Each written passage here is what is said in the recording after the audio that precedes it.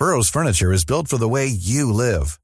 From ensuring easy assembly and disassembly to honoring highly requested new colors for their award-winning seating, they always have their customers in mind. Their modular seating is made out of durable materials to last and grow with you. And with Burrow, you always get fast, free shipping.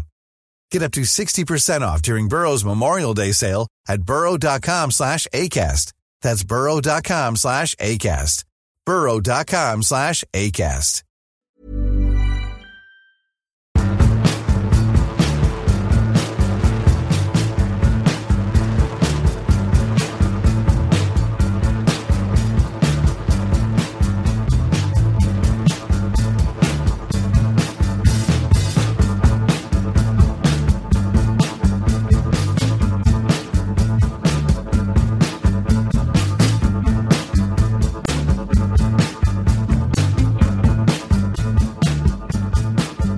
Welcome to what is the last episode of this season's Rule the Roost podcast.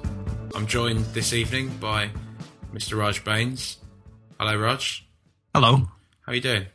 I'm not too bad, thank you. Yourself? Yeah, good, thank you very much. I am of course, Mr. Jack Hussey, the Trunk, or Jack the Trunk Hussey, there we go. Pseudonym, what an egotistical wanker. And we're also joined by Mr. Rob Brown. How's it going, Rob?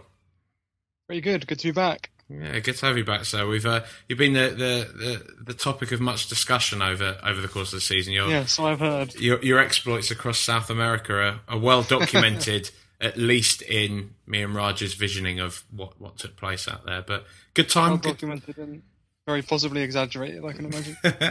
Good time south of the equator, sir. Yeah, brilliant. Absolutely amazing. Any particular highlight at all? God, where to start? Probably seeing Riquelme play. That was pretty good. Well, I can't go into many of the highlights because they're, well, depends, post-watershed and all that. Hey, lads bounce. Yes, indeed. 20-something games of Argentine football. That was pretty good. Iguazu Falls, Perito Moreno Glacier. Yeah, all highly recommended. And Argentina hating Lionel Messi, which is a good article if anyone listening hasn't read Rob's article about how Argentina has rejected Lionel Messi. It's definitely a good one. I read it on In Bed with Maradona, but Raj tells me there's an unabridged version which is stronger in his opinion. Interesting. Oh, I didn't want to throw a cat amongst any pigeons there or anything. Hope I haven't done. No, I read it first, as I always do when Rob puts things on his own thing. I read it first there, so I flicked through the edited version. But I prefer things being, drawn out and long and unedited. That's why me and Rob have disagreed many a time on the Blizzard and the way they ramble on in that, and I quite prefer that style of self-editing, whereas Rob doesn't like being as verbose as I do. No, it's good to water things down. Make sure it's edit things down. Sorry, make sure it's concise, to the point. I don't know. The Blizzard's fine for what it is, but it's just too long. There's too many shit articles in there by people who are just there on name rather than subject. Sounds a bit like this podcast, mate. We haven't spoken about any TV. You're watching House of Cards, aren't you, at the moment, Raj?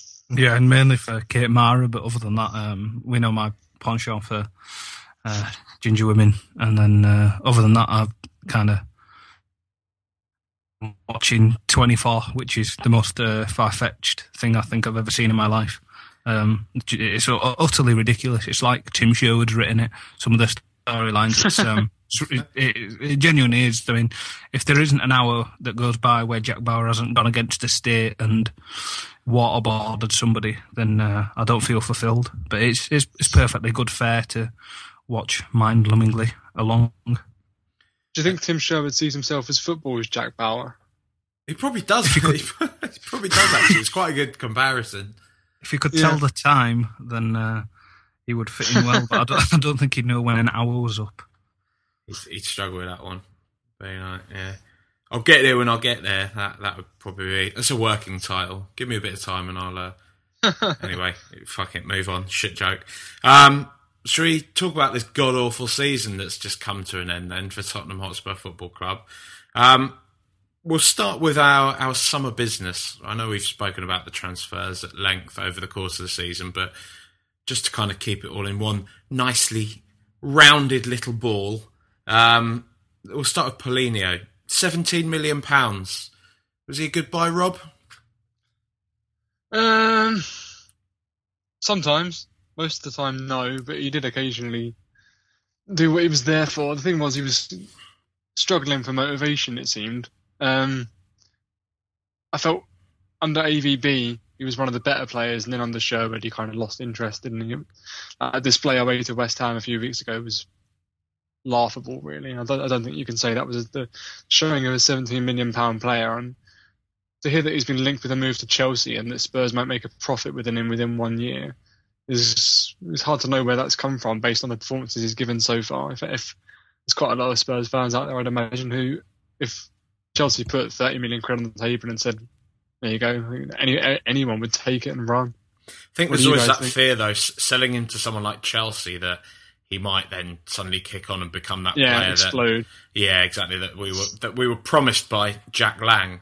What was it he said? Yeah. He said, Raj, that he's going to be one of the best midfielders in the world this season. Apparently so. What did you make of him, Baines? He played well in fits and starts. I think, unfortunately for him, his best performance for us was at home against West Brom. It's Stoke at home, where he played very well. He started to actually look like he was feeling within the pace of the league, and then Charlie Adam happened. Exactly, yeah. He knew his role within the side and what have you, and then Charlie Adam decided to be Charlie Adam and injure him, because as he routinely does, he picked on our best player on the day and put 2 feet in on him. So I think that's unfortunate. I don't think any of our signings have had a don't get injury-free season. You know. I'm not. I'm just saying. I'm not just saying all of them have all had their injuries this season, which is pretty shit, really. There's what's that website called? The Injury Room, or whatever it's called. Something imaginative. Physio Room. Physio Room, that's the one. They said we've got 45 main first team injuries this season, which is more than any other side had suffered, which pretty much sums up our luck this year. I think one thing that is kind of overlooked with Paulinho, and it was overlooked by me through a large course of the season, because I've been particularly critical of him, is the fact he has just come off the back of playing a whole Brazilian season and come straight into the English season, as Sandro did, who had a similarly poor first year with us. And a Confederations Cup as well. Yeah, exactly that. So, there's definitely talent there in the lad. You can see it. I think my main gripe with him has been his, I would say, perceived at least, attitude problems. I don't know, I think there's been a few times when he's given the ball away and he hasn't really tracked back or made any kind of effort to actually win the ball back. Kind of seems to be one of those shrugs his shoulders type players, which doesn't seem to really go in tandem with this idea that he's like this real combative, box-to-box, energetic dynamo of a footballer. But, remains to be seen. There's still time. But would you sell him this summer, Raj? If the right money came along? No, I wouldn't sell any of our purchases last summer this year at all. I think that's a blanket statement for all of them. That's my position on them all. I think they all deserve. I'm trying to keep this all like compartmentalised, yeah. Like stop stop chucking blankets over everything.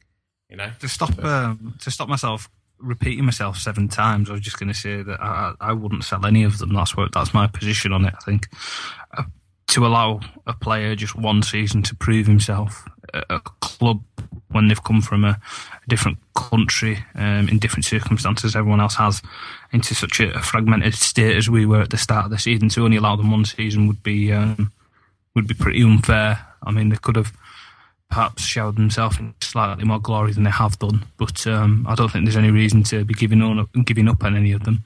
A second year, a full pre-season, they all should hopefully give a better fist of it next year. Right, well, moving on to Nacer Chadli, £7 million from SC20, according to Wikipedia, but I thought it was close to about 4.5 million, but maybe there's add-ons and things like that. But anyway, Nacer Chadli, so a pretty average player in No, he's definitely in close the to 70. Eredivisie. Sorry? Hello? Raj? He's gone, hasn't he? Raj has left the building. There we go. He's gone already. I didn't say anything. Oh. Yeah. I can hear you. Okay. I can hear you. This is a great start. So, Nasser Chadli had a pretty average career in the Eredivisie so far, and seems pretty average in general. Like, he's not a world beater, but he's not exactly shit, as some people would say is, in my opinion at least. What have you made of him so far, Baines? Perfectly serviceable Premier League winger for me. He's no better or worse than I expected him to be for the money we paid. I think he does a role. I think he's been played in several positions, which isn't easy for him to have to adapt to. I personally prefer him cutting in from the left to playing through the middle, which I don't think is the consensus, because I think some of his more eye-catching performances have come through this centre when Christian Eriksen been played out on the left. But I think given the right system, playing inside forwards or inverted wingers is much better there. The questions over his defensive capabilities tracking back, but again he's had injuries. Probably out of all of them, his start to life at the club was most disruptive. So I quite like him. He's done well. He scored quite a few goals. I think he's scored one less goal than Paulinho this year, which is quite good. He scored those 2 in Benfica, so I quite enjoyed him. I think an absolute belter against Newcastle as well. Yeah, right behind the goal for that one. That was fantastic. He really hit that well, right in the top corner as well. Krul didn't have a chance. Struggling to think of a better goal scored by a Spurs player this season. Gylfi Sigurdsson. Sigurdsson against Hull was unbelievable. His League Cup game, so you might have missed it, but he's back to goal, and the ball's been passed to him fairly quickly, but it's been passed to his right. So if he was to stand still, the ball would miss him on his right hand side. But he stuck out his left foot, and he's dragged it in like a Zidane flick fashion, and gone past the player. The ball's gone one side, plate, he's gone the other, dragged it away from him, and then just rocketed it in from 20, 30 full yards out. It was like the Bergkamp turn against Newcastle, but then followed by a 25, 30 yard drive, wasn't it?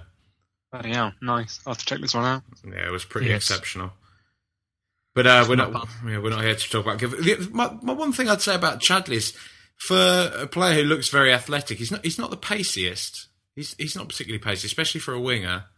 He might be a bit top heavy because he's a very built gentleman. He's stacked, isn't he? Yeah, as we've all seen from his underwear pictures. Blush. I don't know about all there. I'm not. Yeah. Have you not got it as your phone background? Is that just me? Yeah, I think that's just you, I'm afraid. Maybe Mrs. Chadli. No, you've missed out. Mr. Chadley's definitely the eye candy for me. Have you seen him? You could eat dinner off his abs. They're absolutely ripped. It's a proper washboard. It is. What do you make of him, Rob? Do you think he's any good? I'd agree with what's been said so far. He's done the job that he was paid for. I mean, he's obviously been bought as one of the sort of fills 4 positions in one guy, and he's the guy you can put on the bench and know that you can bring him off the bench to come on and play in any number of roles, depending on who's having a bad game, who's gone off injured, who's missing at the moment.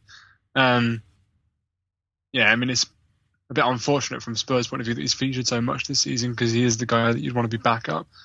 But yeah, he's done the job that you'd expect him to do. I thought he got better as the season went on, and I thought Sherwood playing him through the middle was bloody weird. I don't know where that came from in the 2 with... Was it Paulinho that you played alongside in the 2 towards the end of the season for so long? Yeah. That was a weird selection when you consider the wealth of central midfielders that Spurs have. Yeah, I think he's going to have a better season now that he's settled. I think that to go into the bracket along with Raj saying that all of them will have a better season than they did this time around, provided that there's some stability. I expect he'll feature a bit less next season, but probably do more when he's given the chance. There we go. Nicer Chadli. Now, this is an interesting one. The next signing up was Mr. Roberto Soldado, £26 million. Where to begin? Has his season been a failure, Raji Baines? No, not for me, no. As I said before, he could have done better, but to expect any of the signings to have come in and performed fantastically from the get-go is the most ideal situation, and for the most ideal situation to play out at Tottenham Hotspur rarely ever happens. So his year's been start and stop, really, as we've touched on before. He's had, coinciding with the time he was taken out of the team due to his form, he had issues at home with his wife, unfortunately having a miscarriage after he'd publicly announced the pregnancy and what have you, which you just can't. That's something I've never experienced, so that's not a mind frame I can try and ape in any manner. So I don't know if I'd be able to carry on my professional life in the same capacity as I did previously if something like that had happened in my private life. So that's got to have taken a toll on him, because these are normal men and women at the end of the day. They may be paid ludicrous amounts, but they're made of the same stuff you and I are at the end of the day. So I wouldn't want to second guess him there. So after that, his season kind of did tail off. He had that fantastic moment where he got to score the only goal against Cardiff, where he looked really good. He had just started the season fairly well, because I think it was Dinamo Tbilisi away where we took pretty much a full-strength squad in the Europa League, and he scored a good couple of, as you'd want, in-the-box poachers goals, as what we'd been advertised. But Dinamo Tbilisi were a pub team. I mean, Andros Townsend scored against them, so that pretty much shows you their level. That was at the time that Andros Townsend was Christ reborn in the eyes of the England team as well, so shows you kind of where we were at that stage. So for me, I hope he stays another year. He's always given his passion. I think he's racked up about 8 red cards, so he's probably had more cards than he has goals this year, which just shows you how involved he gets, how stuck in. He's not shy. It's not like he ever disappears on the field. He still wants to get involved. He still tries his hardest. I think that's his redeeming quality. I think mentality-wise, he might just be the polar opposite to Adebayor, whereas Adebayor seems to shirk away if it's not going in his way, or even if it is, if he feels like he's doing too well, he'll give himself 10 minutes to wander around rather than get put in an extra yard in, whereas I don't think I've ever seen Soldado not try his hardest. He's fantastic, really. I mean, there was some movement he did for one of the goals against Chelsea, I remember, where Sigurdsson scored, where he kind of played with his back to goal and did that really well. So I'm hoping to see more of him. Should he be given time to be coached properly next year? I'll jump in now. I think there's been quite a few games where he hasn't given his all, mate. I think there's been quite a few games when he's maybe dropped back and done some decent work in the build up to goal, but hasn't really had that urgency to then get forwards into a decent goal scoring position. I mean, I do understand the argument that we perhaps haven't played to his strengths, but at the same time, you think for 26 million pounds. I hate to apply that kind of logic that's spurious. He costs this much, so he should be doing this, but still, a top class striker as he was billed for what is a lot of money should be kind of still adapting probably a bit quicker than he has. So I'll take the personal life things aside, and before that point, I'm saying, because he did have a pretty indifferent start to the season, and I think there have been certain occasions, certain games where he hasn't looked like he's really fully up for it. I don't know. What about you, Rob? What have you made of him? Do you think there's an argument that we haven't played to his strengths? There certainly is. Around Valencia, at least, there was a lot of movement around him. It was always bodies flying past or getting into the byline and cutting things back as he was arriving.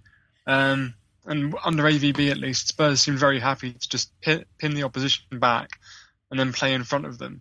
And that was never going to get 20 goals a season out of Soldado. There was no bursts from midfield. Aaron Lennon was doing his best to get down at the byline and pinging crosses, but they were all sort of very much the English-style winger, get to the byline and put it on someone's head. And Soldado, it's a bit basic for Soldado. I wouldn't say better than that, but he's used to a different style of play. He wants more varied movement from his support men, and he wants different balls at different heights to finish. And in the way that he's been instinctively taught to. But on the Sherwood, he was a bit. By the end, he was frozen out. I think that was unfortunate because that was the sort of football that he'd get goals in. But obviously, it seemed like EVB had been fired just for not playing Adebayor. Well, say not just that, but one of the things that got him fired was not playing Adebayor. And I think Sherwood decided that if there was going to be one striker, and it was going to be Adebayor, and by the end he wanted to give Harry Kane to go to blood the youth. So that was Soldado pretty much frozen out. I think it'll be better next season under Pochettino, who's almost certain to keep him in as the number one striker and play to his strengths and get the sort of system that we saw at Valencia around him, and I think he'll come good. I think we're going to see, well, I don't want to put a number on it or bill him up too much, but I reckon he's going to look a much more settled player, and we'll probably see something like the sort of return you'd expect for a £26 million player.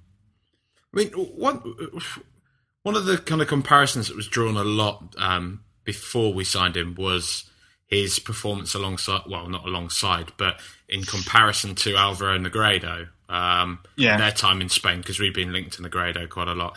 And Negredo seemed to really take to the Premiership for the first few months, and then his form just dramatically tailed off by the end of the season. Can you see any particular reason for that at all, just to toss that why Negredo fell apart, you mean? Or why exactly that. If there's any, the whole thing essentially. Why? I think he hit the ground running because he had a manager who played a system that was much more suited to his style. I mean, Man City basically threw the kitchen sink at everybody as quickly as they could, whereas Soldado found himself in a very tentative system, which, whilst it produced a lot of shots under AVB, Spurs dominated statistically like nobody else. They always produced the most amount of shots and always had the fewest shots conceded. But they were always sort of pot shots. There was nothing that Soldado could claim as a clear opportunity unless it was a penalty, obviously. Whereas Negredo had David Silva, Jesus Navas, Sergio Aguero all around him, all playing the sort of football which gets the best out of Spanish number nines. And I think Negredo had some injury problems himself towards the end, and he might have fallen apart that way. I think Aguero getting out and Dzeko coming in helped torpedo his season as well, because Dzeko is a much less mobile, less creative player, so probably took up similar positions to Negredo as well. And when Dzeko did that and started putting the balls away, there was only one of them that was going to stay on the pitch, whereas Negredo was, finding his space taken and missing the few chances that came his way. I think that was probably what did for him. An injury to himself and then a switch in strike partner. I don't think Negredo would have done any differently to Soldado if Spurs had spent the money on him instead. I think the problems that were hampering Soldado were systemic, and no matter who AVB had played up front, they wouldn't have got any more goals than Soldado did. There we go.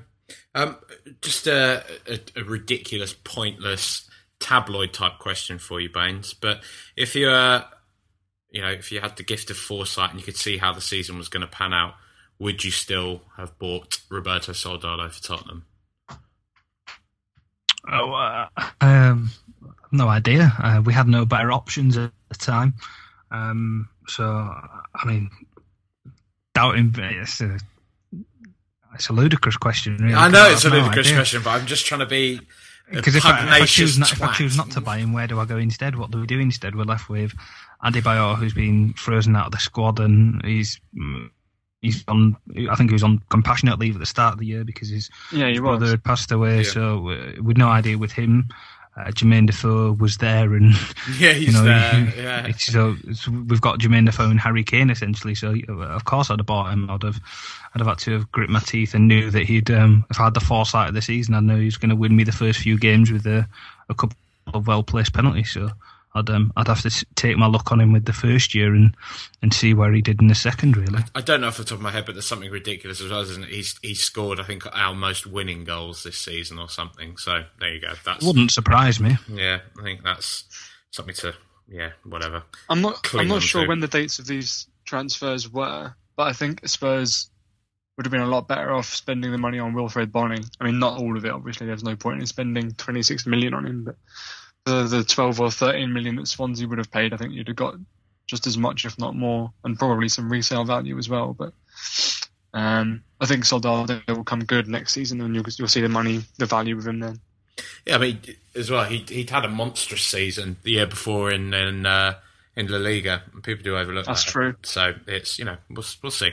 There's a player in there. There is a player. We saw it, that finish against Villa as well. At the end of that move, the exquisite finish from him. He's got ability. He has ability. Etienne Capoue, it's a pretty hard one to talk about, really. He's missed most of the season. He looked really, really promising. The first few games he played, he looked like an absolute monster. But then went off. I think it was the third or fourth game of the season against Arsenal, and just never really returned. I think one thing that worries me is the potential attitude problems there. He seemed to kind of fall out of favour with people behind the scenes at Spurs. Whether that was just Sherwood being Sherwood or not remains to be seen. But there was quite a bit of talking to the press and that kind of thing that seemed to cloud him a bit. I mean, can you see him playing much of a part for us? Because I think out of the players we have signed this year, if we are going to sell any on, he's probably one of the most likely to go. Wouldn't you agree? Anyone? Yeah, I think it's hard to disagree with that. I think he was one of the cheapest, apart from Chadley last year. I don't know whether that's... He was, 9 right. million. Yeah, 9 million. Yeah.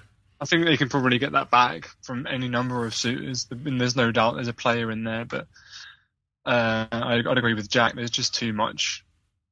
If you look at the team that's going to be, the first 11 and then maybe a couple behind, you could fill in as backup in any number of positions, but you wouldn't really say he's going to get much of a go, and if any was going to go, it'd probably be him. I think the potential attitude problems and talking to the press, it's probably something in there that's to do with Spurs buying the sort of young, promising player that is captaincy material at their old club. I mean, we've seen this with Hugo Lloris when he came from Lyon as well. Having a nice little moan to the media when he didn't get straight into the team when AVB was just trying to give him a chance to settle in London before going into the matches. Capoue was doing really well at Toulouse and was touted as future captain material both for them and I think I read in some places for the France national team.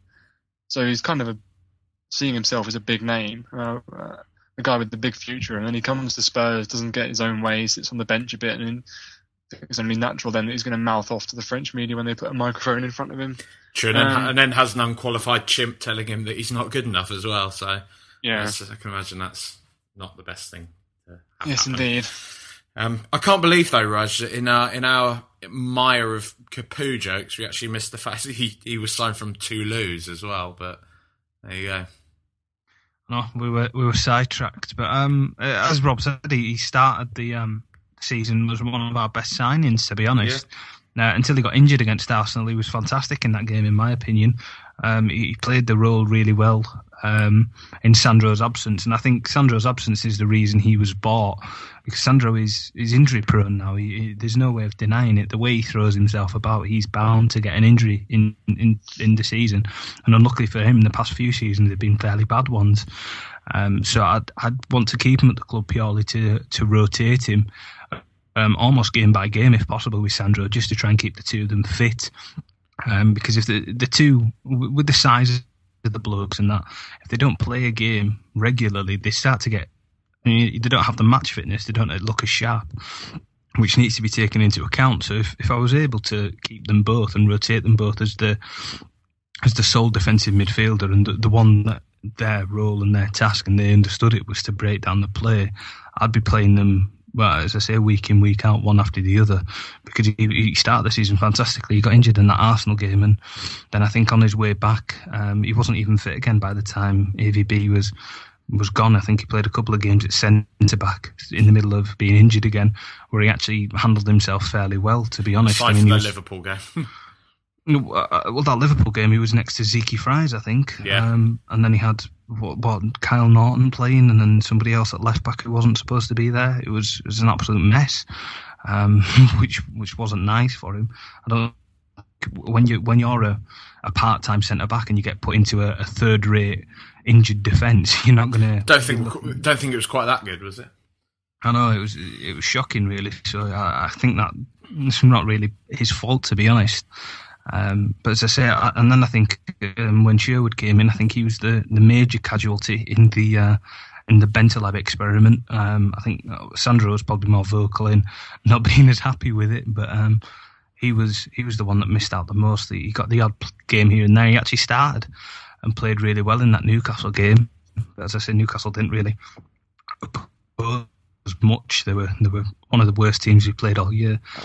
So, I mean, I'd keep him, as I say, with the rest of them. I think he's still got a role to play. As far as his attitude goes, he's French, so what else do you expect?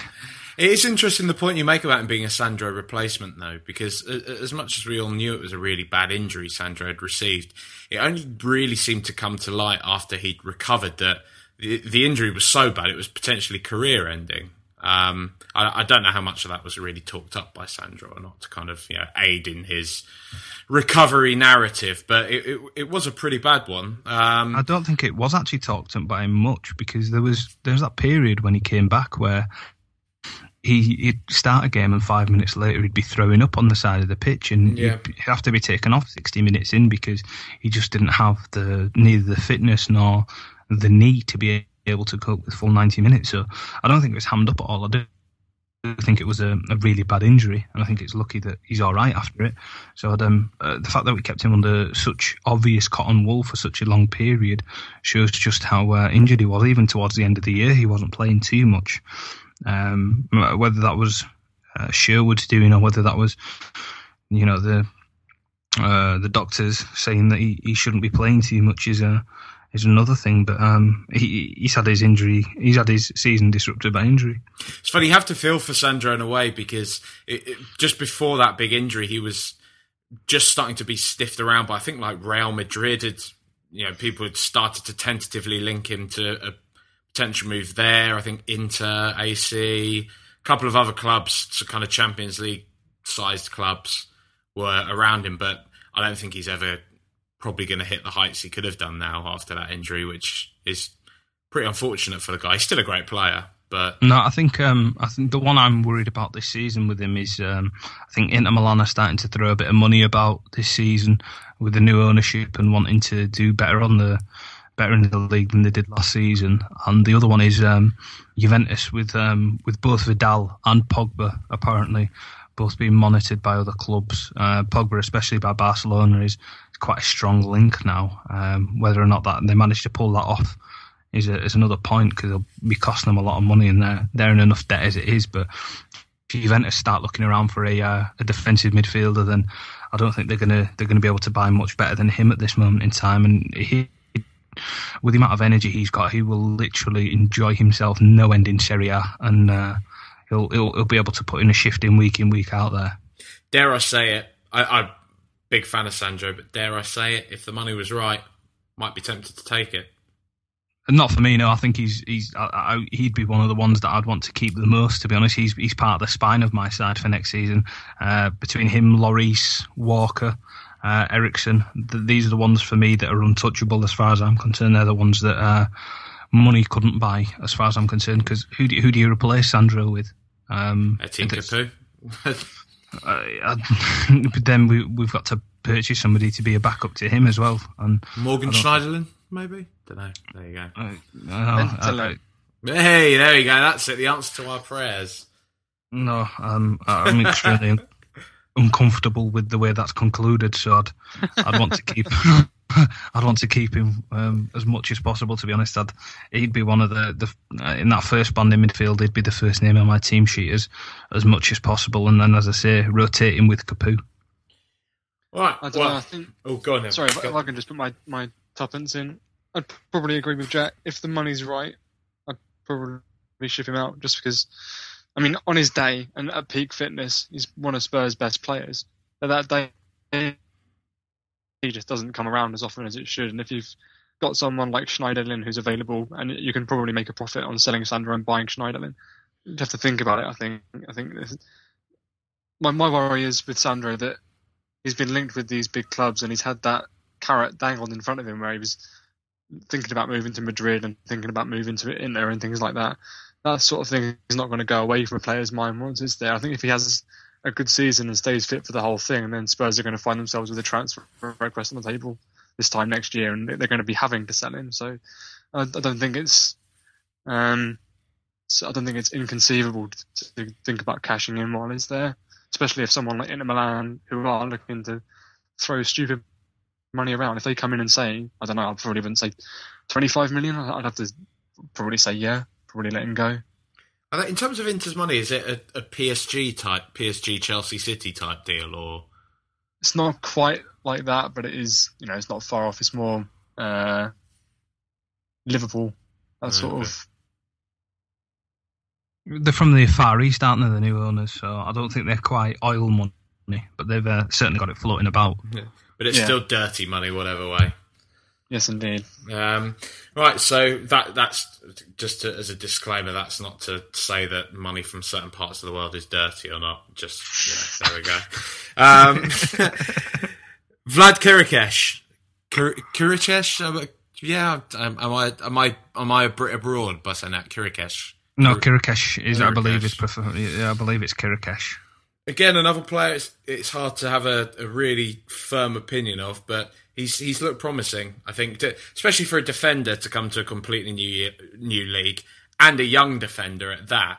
And into a system like Spurs' where everyone's been injured or just totally not up for it at all. Yeah, I mean, those first few games where he played, where he went on those kind of big bounding runs up the field, and you kind of thought, I quite like this. It's a bit mental. It's a bit tight as bramble, but, perhaps rein it in a bit. And it seems as though probably either he triggered himself that actually, the Premier League is, number one, full of very athletic footballers, and given like the kind of high pressing style, can't really get away with running into the opposition box now. And he seemed to rein that in pretty quickly. So it looks like he's a player that is adapting and learning as he goes along. He was at fault a bit towards the end of the year, made a few mistakes when he was playing. But again, he was injured for large parts of the season.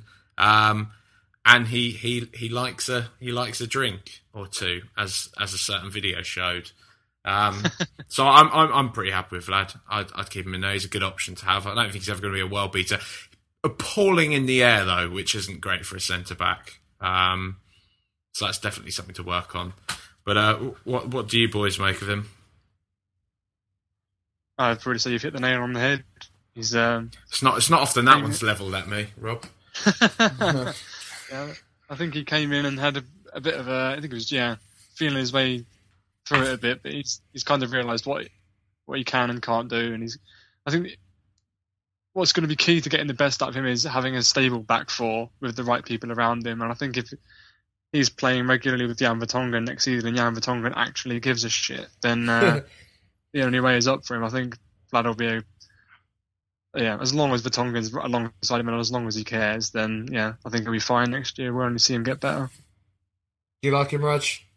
Yeah, actually, I really like him. He's got a little bit of maverickness about the way he plays, which I really enjoy. He's incredibly good on the ball for a centre-back. You can tell with the way he wants to pass it about and stuff. I mean, when you see Michael Dawson do that long diagonal ball and end up in the row Z in the other end of the park when he tries it 9 out of 10 times, when Kirikesh wants to play a pass, he plays it to feet, he plays it well, and he's one of those players that could probably be played as a defensive midfielder if he wanted to, and I believe he can operate as a left back in a similar manner that Jan Vertonghen can if you force him to. When he signed, I think he actually signed injured, and I think we were actually fairly lucky to sign him because the Bucharest, the owner, Gigi Bucali, of racist, sexist infamy, was in jail. And I don't think, had he not been and was able to run the club as he often tries to from his jail cell, I don't think he would have let him go. But we kind of pounced at the right time and managed to get him. Didn't he veto it once from his jail cell? Yeah, I think he said he was going to come and get Daniel Levy or something crazy, didn't he? Yeah, he refused to let it happen, and then what he actually did was he stole the phone rights of another inmate because he'd seen it on the news that Kirikesh was going to go. So he stole the phone rights of another inmate and made the call to the club not to let him go, which is why that transfer was so prolonged. I mean, I think Gigi Bacali is actually probably the more crackpot owner than Daniel Levy ever could be in terms of hiring and firing, the way he conducts himself. I mean, if you just Google Gigi Bacali quotes and have a look at some of the things he's said and done, it's hilarious, but it is morally apprehensible and appalling at the same time. Gigi Bacali's probably one of those characters that you could do was this a Gigi Bacali quote or a UKIP MEP quote? He's genuinely, yeah. Yeah. I might have a Google for him later and just try and drop him in. But as I say, he's got that bit about him. He got injured, I think, just as he was trying to settle as well. I mean, I think he had that absurd record where I think the first 3 or 4 games he played, we didn't concede, and he was playing really well. He's got that screamer away at Fulham as well, which shows he can hit the ball. Mm-hmm. And then injury came at the wrong time, and he did struggle towards the end of the year. I think we played him more out of necessity than him being entirely fit, which isn't the best. But and then he broke his nose as well during one game, and we just had to play him. I mean, usually when a player does that to themselves, in this day and age, they take him off just with a precaution, because with heading the ball and whatnot, they're going to make themselves dizzy and hurt themselves. But we just didn't have the centre backs at one stage to be able to afford to do that with him. So I think he's fallen foul of that somewhat. So here's another one. There's something about Eastern European players with those face masks, isn't there? Though? Like, I think Vidic had one on, and obviously Mihailovic was like the famous face mask wearer. I don't know. I don't know why I keep going all Nigel Farage tonight, to be honest. Something about them Eastern European players. Where's those masks? You won't want the Romanians moving in next door, would you, Jack? Well, I'm not particularly happy having Vladan on our team on that basis. So, there we go. Those Romanians coming over here stealing our centre-backs. Yeah, with their average aerial ability. I think you're being a bit harsh on him in the air. I think he's had 1 or 2 bad performances where he may have been beaten in the air, but I don't think he's that. Oh, he's truly woeful in the air. Have a look at his aerial kind of stats. He's appalling. Yeah, his aerial stats. Yeah, those ones. But they are they are poor. But as I say, he's one of the ones I'm looking forward to see the most of next season. He'd be in my starting 11 just because, as I say, he's got that little bit of, dare I say, David Luiz-ness about him, which isn't always the best thing, but apparently it's worth £50 million if you've got the oil money to spend.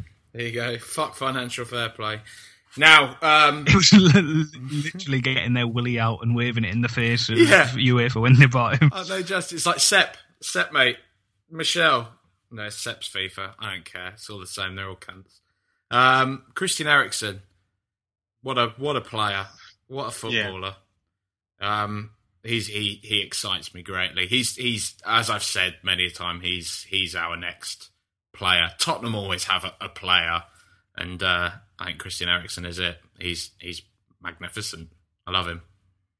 Can't really say much more. It's just I don't know. He's just one of those players. It seems that when he receives the ball, he already knows what he's going to do. Like one of my big criticisms with Moussa Dembele is like I think he's such a talented footballer, but he never seems to have an idea of what he actually wants to do with the ball. Like he's so good at covering. He's so good at kind of getting stuck in, retaining possession, but he just cannot play the ball forwards quickly. And he never seems to be able to spot a pass. He never seems to be able to spot a runner. And it really stunts him as a footballer, but he has so much ability. Whereas with Christian Eriksen, he just seems to have that almost like footballing telepathy, whereby he receives the ball and can just ping it or take a man on, or I don't know. I just think he's exquisite. From dead balls, his passing, everything. He's a great footballer. And for £11 million, Yeah, that was an absolute bargain. That was I think that was the shock to many, really, wasn't it? When everyone knew that, that's all right, Eriksen's been tracked by just about every club in Europe, and the only real criticism that anyone's had is that he's slight. And when Spurs pick him up, and everyone's like, right, fine, someone's finally bought the guy. But when it was like 11 million quid, it was like, well, okay, if it's 11 million quid, why aren't Man United there? Why aren't Barcelona there? Why aren't the rest of the guys? Liverpool, the teams you'd expect to be chucking huge money around and taking him for 20. I mean, there was that thing where he was winding his contract down. It's just obvious to anyone who watches him that he's just such a class act. I mean, you don't get to be Ajax best player. I mean, it's the Eredivisie, but they're still Ajax. They're still like the best finishing score in the world for a young player. And if you want to come out of that and be the best pupil of that school in many a year, then 11 million quid is an absolute bargain. Spurs have got one to keep there. Chinky's possibly one that makes the signing or potential signing of Adam Lallana seem a bit pointless, Raj. For me, yeah, I don't see a place in the side for Lallana, bar in the same area that Chadley would possibly play down the left channel. I don't think Lallana would want to move anywhere where he's not going to be the number 10. I think it'd be somewhat of a trade-in for him if he was to be shoved on a side, rather than be the focal point of the side. I mean, we did that to an extent with Eriksen this season, and I mean, I think I tweeted every week a different joke about a right-wing politician being uncomfortable on the left wing with how he played Darwin as an example. What did I say?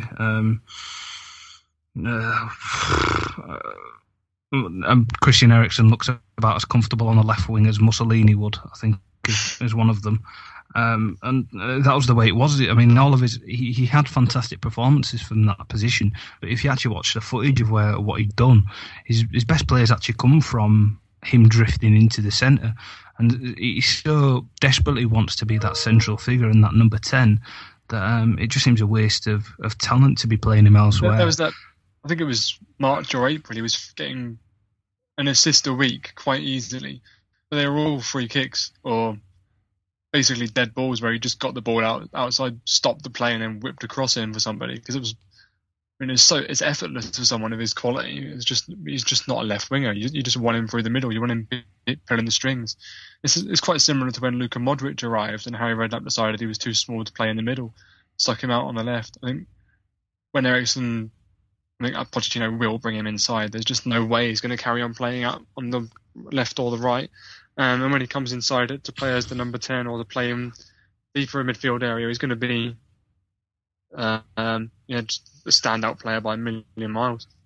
Do you think there's a threat, Rob, for Eriksen under Pochettino that he may become a slight Gaston Ramirez-like figure in that his work rate, capacity to press, his defensiveness and his pressing isn't perhaps. I mean, you can't doubt either of their quality going forward, either Ramirez or Eriksen, but he will prefer a player who will be able to do both facets of the game. So that's my one consideration for next season. If he's able to, in a similar way to if you look at how Mourinho treated Mata this season, and that he didn't do the defensive aspect as hard as Mourinho wanted him to. So he essentially sacrificed him for the type of football he wanted to play, and we could come to a similar inconceivable juncture where that again happens, where he trades in class and forward-going ability for an entire 11 that is willing to press in his manner. Well, I think it's a worthy comparison, and I think it is right to flag up his sort of problem in a pressing style, because it was the reason that he wasn't signed by anybody else for so long before Spurs got him. But I think Mourinho could afford to freeze Mata out because he had Oscar, Willian, Hazard, all these great players. Spurs don't really have anybody else in Eriksen's class who does the same job but runs around a bit. I mean, if they spend all this money on Lallana, then they will have that player. But I don't see them spending all this money on Lallana, selling Eriksen to someone else and coming out of it looking anything other than stupid. It's just going to be a disaster. I think Lallana's, well, he's had a couple of good seasons, but for the money at Southampton, because I mean, Southampton are easily going to demand upwards of 25 million for him. Yeah. And for me, there's areas of the pitch at Tottenham need to address so much more drastically. Exactly. I mean, you look at if Adebayor goes, you want a striker. I mean, first of all, you want a left back more than anything else. Maybe 2 left cover backs. at right back. Maybe cover at right back for Walker if he goes down injured again. Yep. So many areas that need addressing before you go buying Adam Lallana for 25 million quid.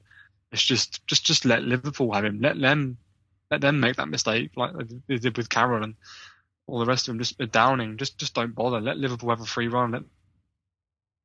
I'm happy to see Liverpool fuck piss up them another on the ball if they transfer, to be want honest. I think he just. I don't think he'll never be I don't think he'll be a spectacular failure. Got it out in the end, Adam Lallana. But it just strikes me as he'd end up being like a Gareth Barry type signing. Like City got him, and he's never been terrible for City, but he's never set the world alight. It's just kind of always been there, and people have always said, oh, maybe Gareth Barry's a bit underrated. It's like, no, maybe he's just there and just does a job and he's all right, And the thing is, Lallana looks so good because he was so cheap from Bournemouth, aged 17 or whatever it was, and he's come up through the leagues and made his way up to be captain. I mean, he gets that homegrown tag. I mean, I don't know how. I think Bournemouth could take more credit for his development, but that's what gets him the plaudits, the fact that he's not a big money signing, that he's a homegrown player.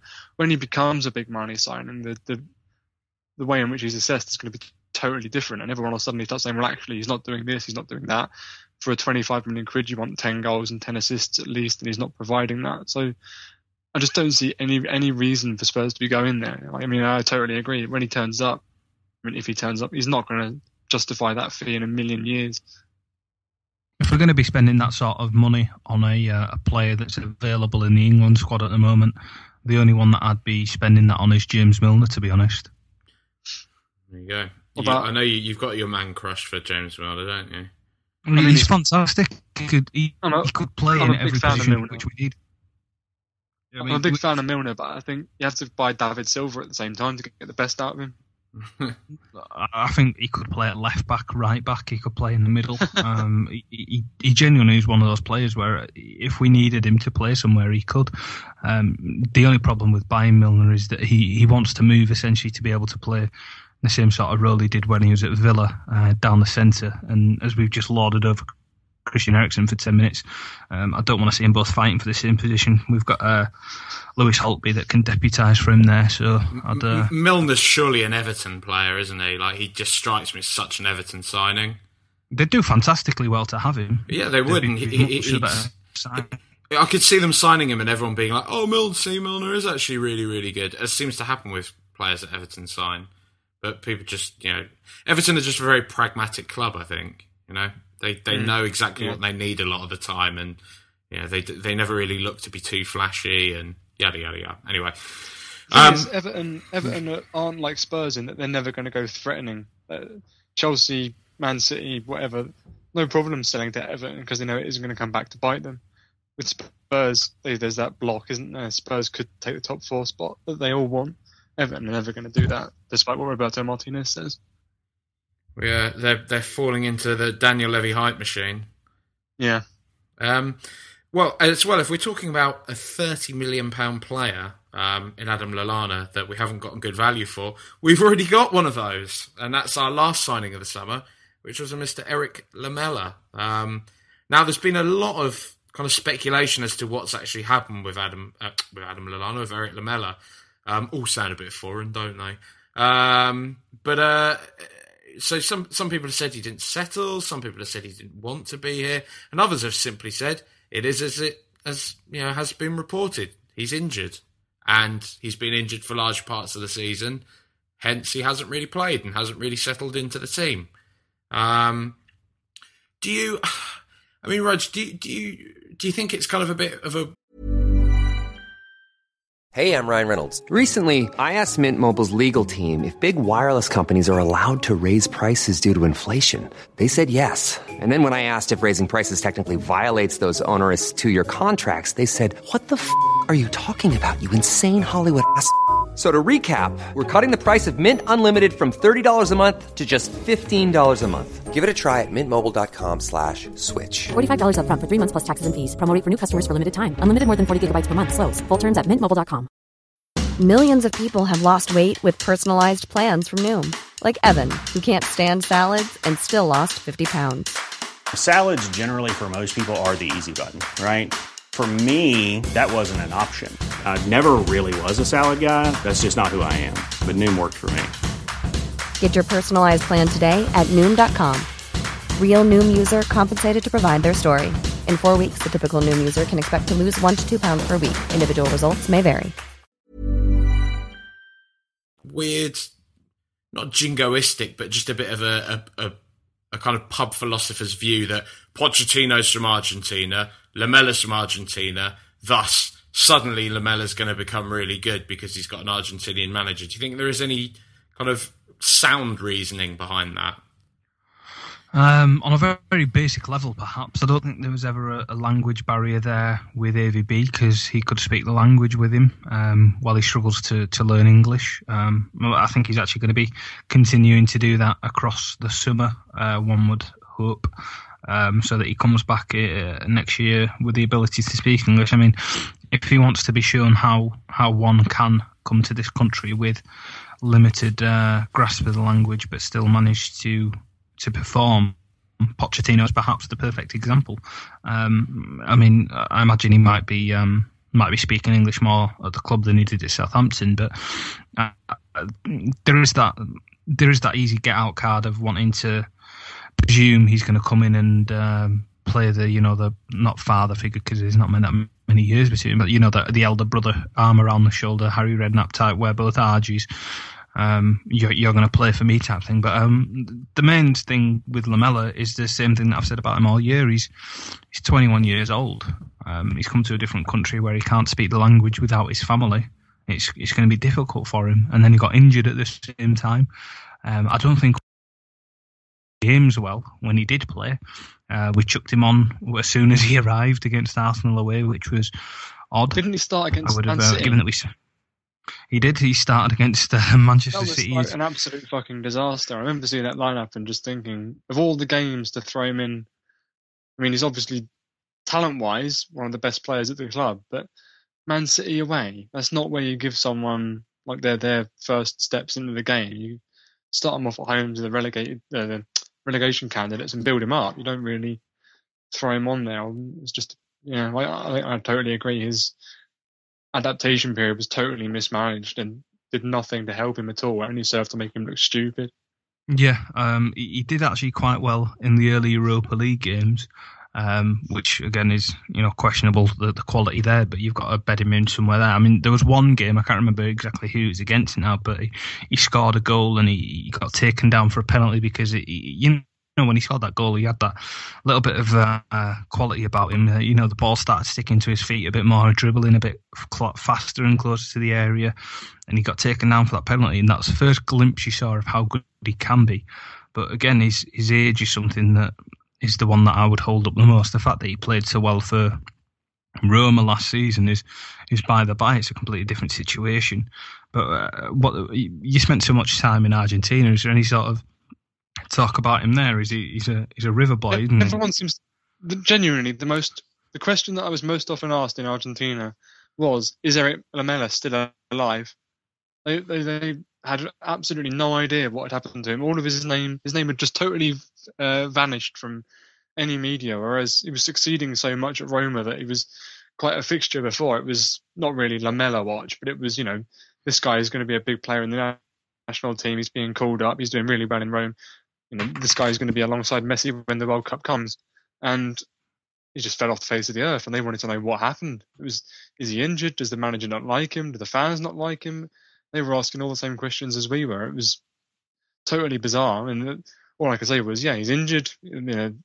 Questions over his capacity to adapt. I mean, all of the same things we've just discussed. It was no clearer out there than people were saying. Yeah, I mean, it was just, they were saying, like, he's gone from Rome to London. The weather's shit. He's going to be depressed. That's all there is to it.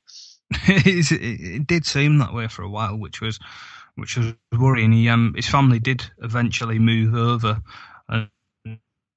He's always been at the club. There's photos of him sitting behind the bench and things when he's been injured, and he took part in the final lap around the pitch on the end of the season with his hood up and what have you. So he is just a boy at the end of the day. I've often compared myself to him. If roles were reversed and I had to do the same, if somebody told me that I was going to be moving away from Yorkshire for that amount of money to go and do my job in a country in which I didn't speak in a country where I didn't speak the language, sorry, I don't think I'd struggle in much the same way. I think he's struggled off the pitch as he has on it, and hopefully next year when he's a tiny bit older, tiny bit more used to his surroundings, and Pochettino might use him more sensibly within the squad, actually give him a good, decent run in there. And he's got a pre-season with the club under his belt because he's not being picked by Argentina for the World Cup. He should hopefully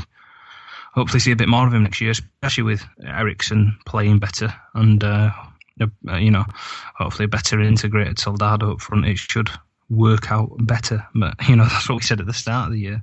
Yeah, I remember we did the preview podcast at the start of the year, and Jack said all the signs are good on Lamela, so it's just going to go totally tits up. It's just what happens to Tottenham, and that's exactly what happened. I mean, that was what was so bad about it, was that it was just so inevitable. Once it started to go wrong, it was like, oh no. I mean, all you can do is feel for the kid, because it's just going to get worse from here. It's probably going to be the worst season of his career, but I think, call it pub logic as it was described earlier, but I think Pochettino is the guy who can say, like, yeah, I've done the same thing as you. You haven't got to sit and sulk about it. You can come through it and help you make it stronger.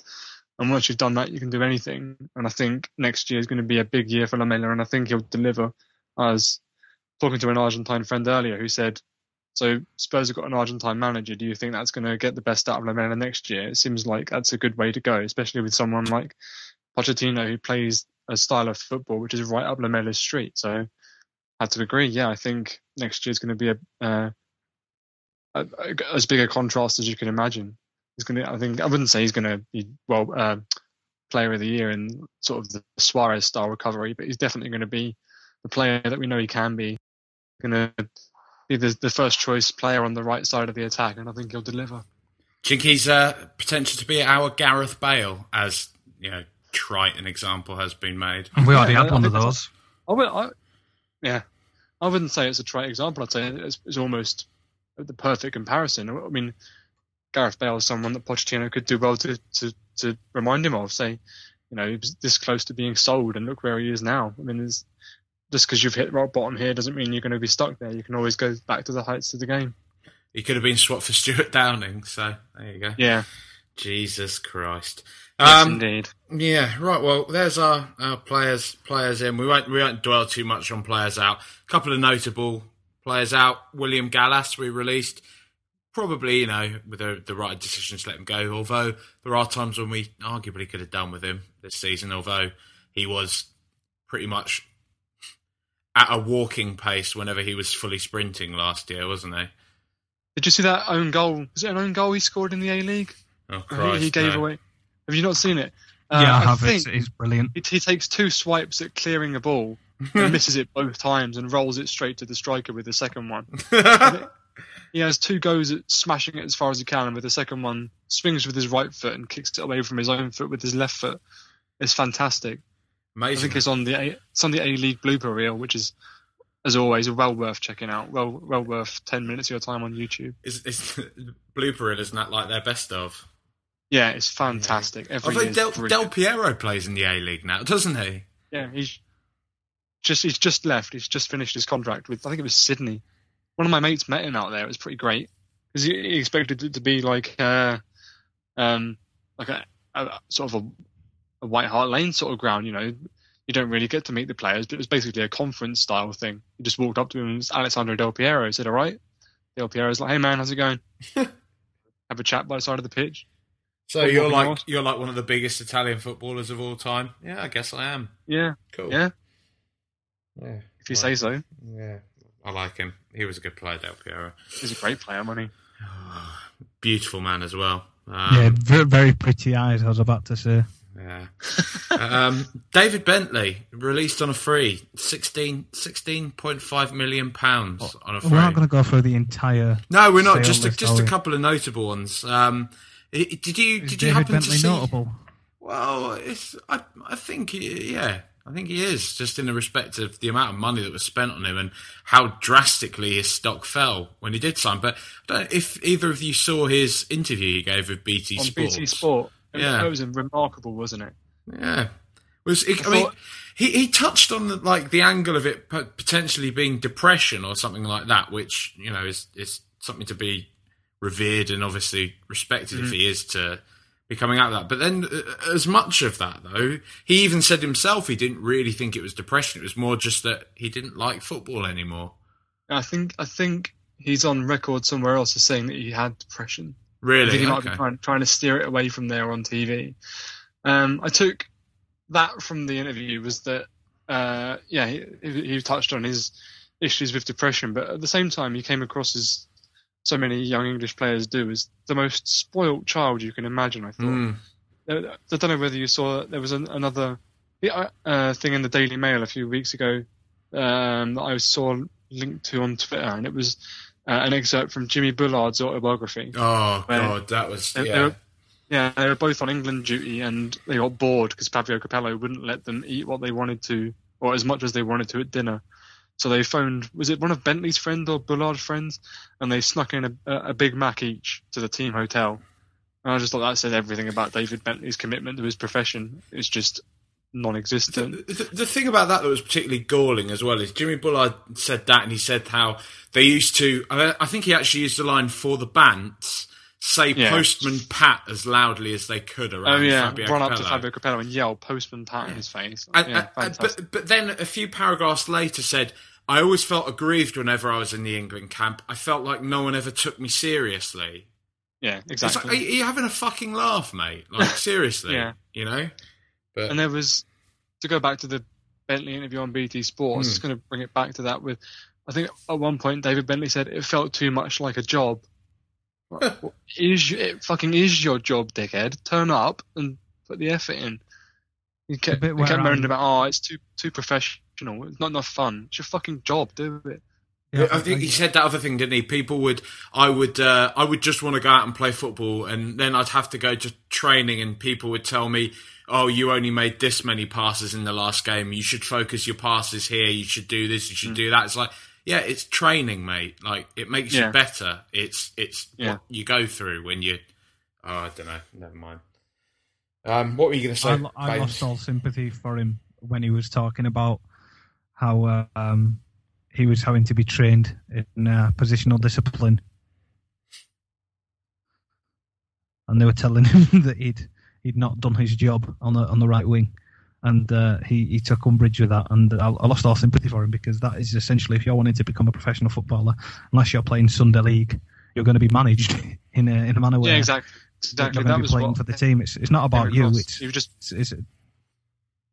It's a team sport. You've got to do your job in order to do better for the collective, rather than it being David Bentley's show, where essentially what it is now, a business has paid $16 million for your services to do a job, and you refuse to do so because you want to have a kickabout. And I think that's an appalling way to look at football. If you compare him to the very best in the game, the likes of Bale, who we had at the club, where he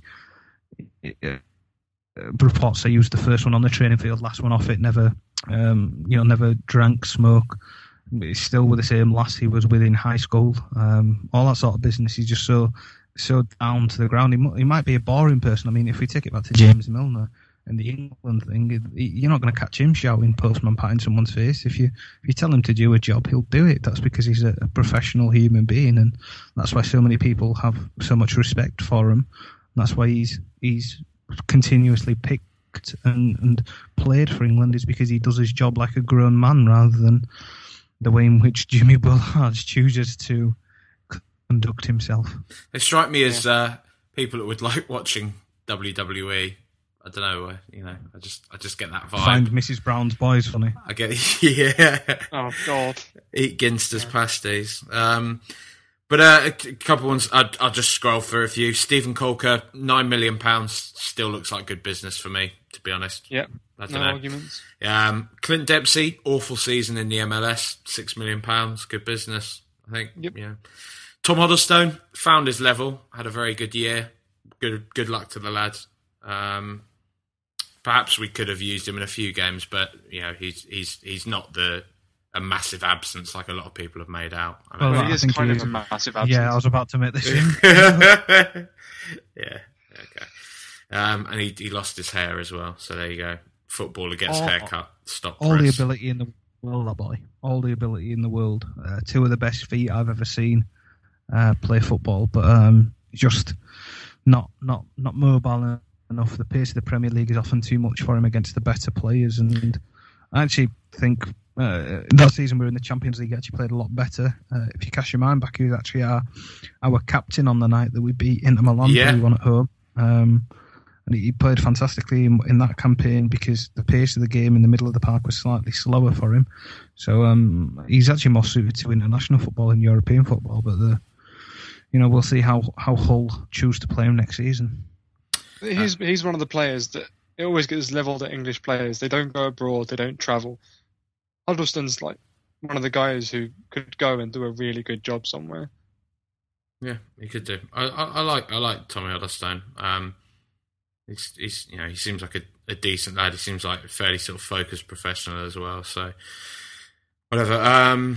He's gone. Jermaine Defoe, fantastic business. That £6 million. I'm surprised got anywhere near that. And it was quite funny seeing FC Toronto's desperate attempts at trying to make it seem like a massive deal with their promo. I think their strapline was yes, it's bloody happened, or so I can't bloody believe it, or something really weird. And there was that strange promo of all these like stereotypically English people reading newspapers and on buses and things, spitting their tea out as they saw this news that Jermaine Defoe had signed for the Toronto Maple Leafs. But there you go. And last but not least, Mr. Gareth Bale. What a season that boy's had. A lot of people said it was just hype and he wasn't that good, but I think he's more than silenced the critics this year. I don't know. I'd say he has anyway. It's not been bad, has no it? arguments. I mean, he scored effectively the winning goals in the Copa del Rey in the Champions League final, which, as far as that goes, it's not a bad start to the year for him. Real Madrid's two of their most important players this year are ex-Tottenham players. I mean, Luka Modric, fantastic. Have you seen his haircut, by the way?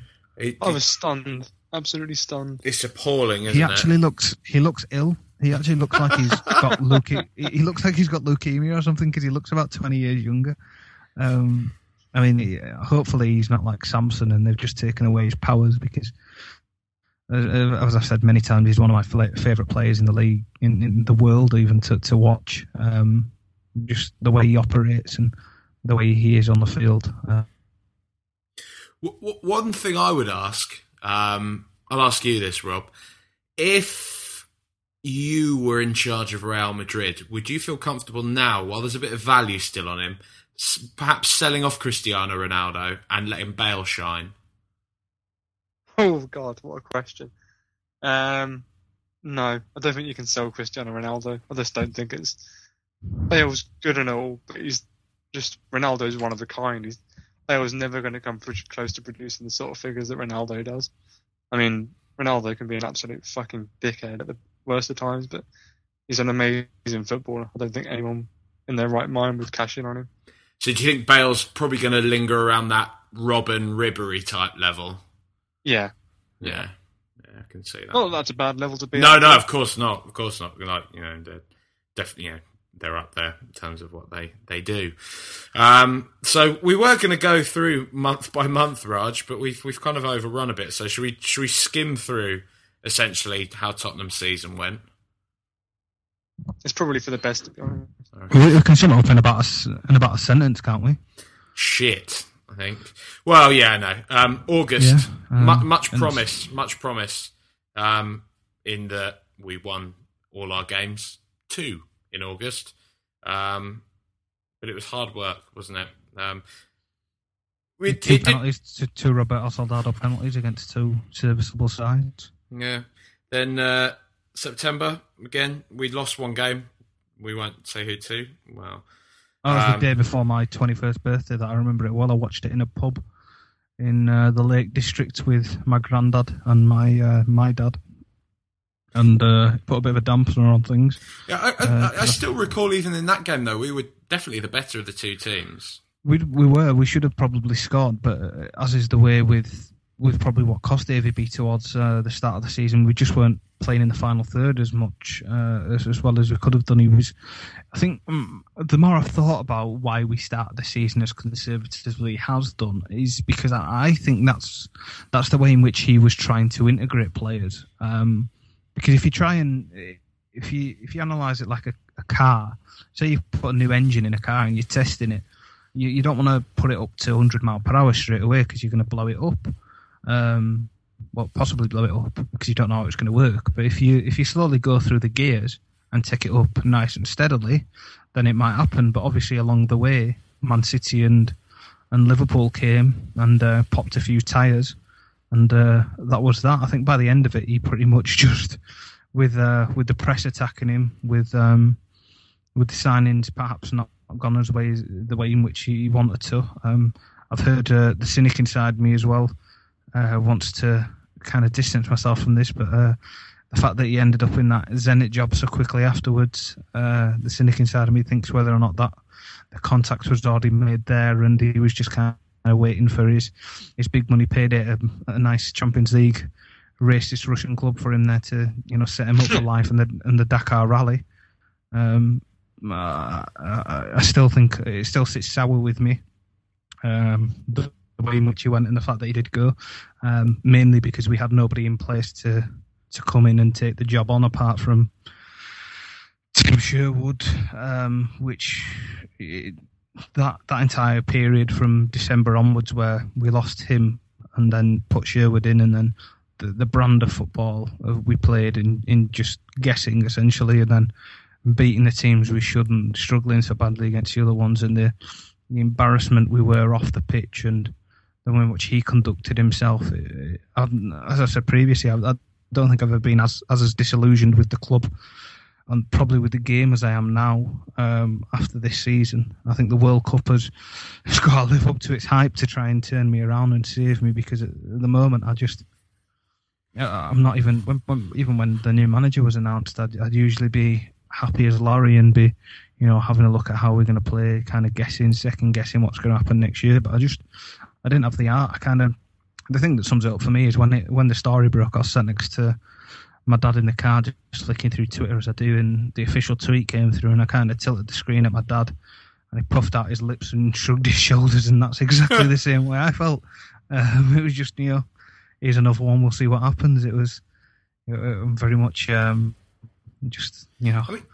it goes. The thing that, just because I don't really think we've got the time, I don't think there's much need to really go through the whole season in an itemised fashion. You can see that the wheels started to come off November, December time. At the end of October start of October losing to West Ham. But when you actually scroll through our results, there's a lot of decent results and decent performances throughout the season. And we won a hell of a lot of games this year. And games that you would kind of historically say were tricky for Tottenham. However, when it didn't go well for us, it was catastrophic. And it seems that way with both Villas-Boas and with Sherwood, which again to me would suggest that mentality and the fight isn't there amongst the playing staff.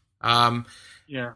And I don't know if that's... Do you think that's something the new manager can change, Pochettino? Or do you think it is going to be part of his job to now identify key protagonists amongst these kind of players that maybe, despite whatever ability they have, need to be shown the door? Prime example being someone like Adebayor. Well, you'd hope this pre-season... You'd hope this pre-season and this summer period would be the turning off the PlayStation and turning it back on after a heavy defeat and going again, because I think the players in much the same way we were sold this project under Villas-Boas, this plan, young manager. He's going to be here for a few years. He's going to take us through. He's going to do this. He's going to do that. We're going to be much better. And for a start of the season, it actually seemed like it might be coming together. Especially with the mood around the club was so positive at the start of the year with the business we'd done. Even with Bale leaving, I think most people had resigned themselves to that after the final ball had been kicked the season before, just because he was at such a level where there was no real way that we were going to be able to keep him. I think we actually probably did try. His conduct towards the end of his time at the club, as you might remember, wasn't the best. He didn't even turn up to training. There's questions over just how injured he was towards the start of it. I think he was more unfit than anything else, just because he'd not turned up. Rather than playing in our pre-season games, he was on holiday in Marbella, and now you'd imagine that's probably while the transfer was being ironed out. And that horrible pink T-shirt and cap. Yeah, he looked like a 10-year-old chav. No, he looked like an actual penis. Yeah. But his style aside, it was, the mood around the club was still quite high, and we started the season well. I think there was even a Europa League game sandwiched in between Palace and Swansea where we smashed someone, and then we came back for Arsenal, which was slightly deflating. But even in that game, Arsene Wenger did something he'd never done before, and his 3 substitutions were defensive. He took off 3 attacking players and put on 3 defenders and a holding midfielder to see the game out against Tottenham at home. And I've never seen that before. And he did that again in the fixture at White Hart Lane. And he was taking an extra level of precaution that he'd never had done before against us, which shows that perhaps the gulf between us and them wasn't that great. I mean, their start to the season was phenomenal. They fell off as they always do, but it was just, for us, it was just once the sacking had happened, and once the mood around the club had become so stale. I mean, the off-field things that fed into it, the StubHub and everything like that, was just wasn't going to help. And then the fan base became divisive. The manager was. I don't think you need a statesman, and you need somebody who's going to be able to be the face of the club. And with Andre, you always felt like that. I mean, especially when he had that moment where he showed up Neil Ashton, and he kind of took him on. I think it may have been ill-advised in a PR sense, but as a human being, he had every right, and he showed him up there. So I was disappointed that went off, because I think that's the reason I'm so reserved towards the new manager, is because I'd bought in so heavy-hearted with the previous regime, and I believe that was gonna take its time to do well. And because it was cut short 18 months into the project, I'm quite fearful of buying into this one, even though we've got a 5-year contract. And I'll be riddled with clauses though, and checkpoints and markers, and Levy will have that covered. Yeah, Daniel Levy will have printed that off with his fingers crossed behind his back when Pochettino signed that. Yeah. So, I mean... The axe in one hand, the cross fingers in the other. Yeah, I mean, I'm just, as I say, it's gonna take a little bit. I mean, come the first game of the season and we win or something, I'll be right back with a smile on my face, as I always am. But this time, in being the way that last season ended and how sour it was, as a fan, just it wasn't enjoyable at all. I think if it wasn't for Ledley's testimonial, I'd have been completely pushed over the edge. As a that was a joy to behold, that one. But Rob, we will divert people to your article, the Pochettino article that is on SpursStatman.com now. But just to kind of summarise your views around what we could expect from Pochettino, do you think, as a neutral, you can maybe separate yourself from some of the doom and gloom? Do you think it's a promising appointment for Spurs? Do you think there are better times ahead for us? Yeah, I certainly do. I think I took 3,000 words to say what I wanted to say, to get everything out there, basically everything there is to be said. And someone replied on Twitter and said you could have done it in 4. AVB, I can't remember what it was, AVB, but with people skills. I was like, yeah, that's exactly what he is. I mean, he's going to do the job that AVB wasn't, but he's going to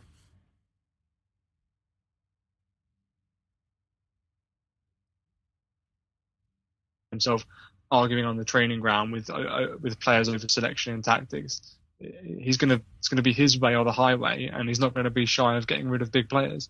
When he started off at Espanyol, there was a period where he went straight from being a player to being a manager. So for some players, he was their teammate, and then he was their boss the next day. And he saw out the first season and kept them up.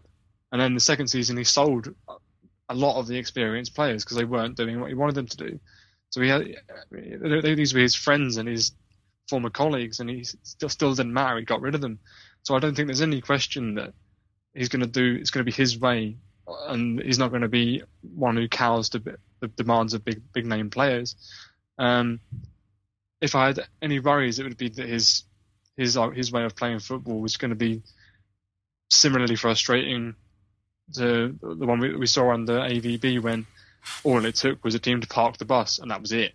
Right? There was no ingenuity. There was no, all right, well, they've parked the bus, we'll do this instead. It was just keep going, and then it would be 0-0, or they'd concede a goal or something. It was just some sort of disaster would befall the team. Or I mean, it's worked for Brendan Rodgers. Yeah, the worst thing that's going to happen is we're going to have the same sort of start to the season where it's yet more upheaval. I mean, I don't think there's going to be too many ins and outs this summer. There's probably going to be more outs than ins because, like you say, the level of disenchantment at the club now is almost... I mean, I can't remember another time when Spurs has been this down. No one's got any... I mean, how bad does a season have to be when everybody's highlight is a testimonial at the end? Just that says it all. I think going into next season, there's going to be a lot of fans who share Raj's sentiments where they're just hoping but not expecting. And I think, given his preference to whittle the squad down and to get a solid core playing all the time, the guys who are going to be playing are going to be very happy with it, and they're going to play every week, and there's going to be a team spirit fostered that we haven't seen at Spurs for a long time. But as we were saying with Capoue earlier, Spurs have got a lot of hyped young men who've come from clubs that we don't really know much about, or in countries where we don't really pay attention to what's going on, but they're going to complain. And when they complain, it's going to get back to Spurs. So we could see that Pochettino has something of a cull. We could see the guys like Capoue, Adebayor, maybe even Holtby. I'd be very surprised if he got rid of Holtby, but if he's not going to be first choice, then they might just decide to throw him under the bus. I think it's a good time to be a Spurs fan, even after all this. I mean, it was a depressing season, but in the grand scheme of things, they still finished about, I wouldn't say where they'd hoped to be, but if you finish there in your worst season, then your worst season can't be that bad. Is it? If it's only going to get better, then the top four isn't as far away as it may seem. No, it's a very pragmatic way of looking at it. For a season that's so turbulent as well, I think not as much has been made of this as it should have been, but the fact that I think Tim Sherwood's impressive winning percentage is mainly down to the fact that we do have really talented footballers. Yeah, exactly. That's the one thing that people are forgetting. A lot of people are saying Pochettino's system. I mean, there are a couple of stats which sum up the sort of the problem that you had at Southampton. I mean, they finished 8th, which when you're not one of the top 7 is basically like winning the league. That's as good as you can do. But they threw away the most points from winning positions, and they never once recovered a win when they went behind. So these things have been levelled at him as well. He's not fit to manage Spurs if he can't turn it around, if he hasn't got a plan B. But yeah, I mean, Tim Sherwood got away with so many errors just because the players were so good. I mean, when Pochettino comes in and he applies a real system to it and they start playing, their talent is going to carry them a long way. There's going to be teams that turn up and do the right thing, but they're not going to be able to match Spurs for individual talent. The sort of, I mean, if you imagine a front four of Lamela, Eriksen, I put Sigurdsson in my first team for next season, but if you'd say Holtby or Lallana should he arrive, and Soldado up front, those four are going to, I mean, they're not going to stop them scoring. There's just no way to do it. They're just too good. Apparently, he's very sweet on Harry Kane as well. All jokes aside, he's actually tried to sign him earlier on in the season for Southampton, which you could see him, as I don't know if you boys have seen, Liverpool are on the verge of signing Ricky Lambert. I shit you not. It's fucking weird. Yeah, for about £9 million. Or was it £4 million of add-ons going up to £9 million? But anyway, you could.